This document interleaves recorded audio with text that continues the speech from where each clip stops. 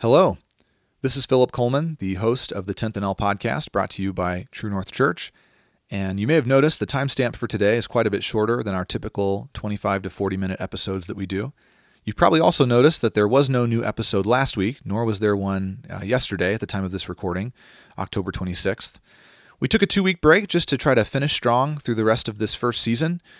In the future, we're not going to do as many episodes consecutively. We've got a plan worked out now to take some weeks off throughout the year. We'll play some of our favorite episodes again at different points to help people catch up and catch on to some of what's going on in the life of the church.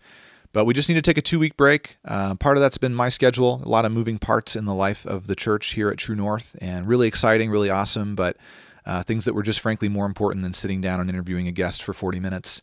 My family also adopted a puppy a couple of days ago, so you can pray for us. She's a great puppy, but she's still a puppy. Even the best puppy is still quite a bit of hassle. So anyway, we'll be back next week with a brand new episode. I'll be talking to Joshua Mangum, our student minister here at True North. We're going to deal with some concepts revolving around discipleship of teenagers and old youth ministry versus new youth ministry, and sort of some of the trends we've seen in the evangelical movement, trying to reach and minister to and include teenagers in the kingdom of God.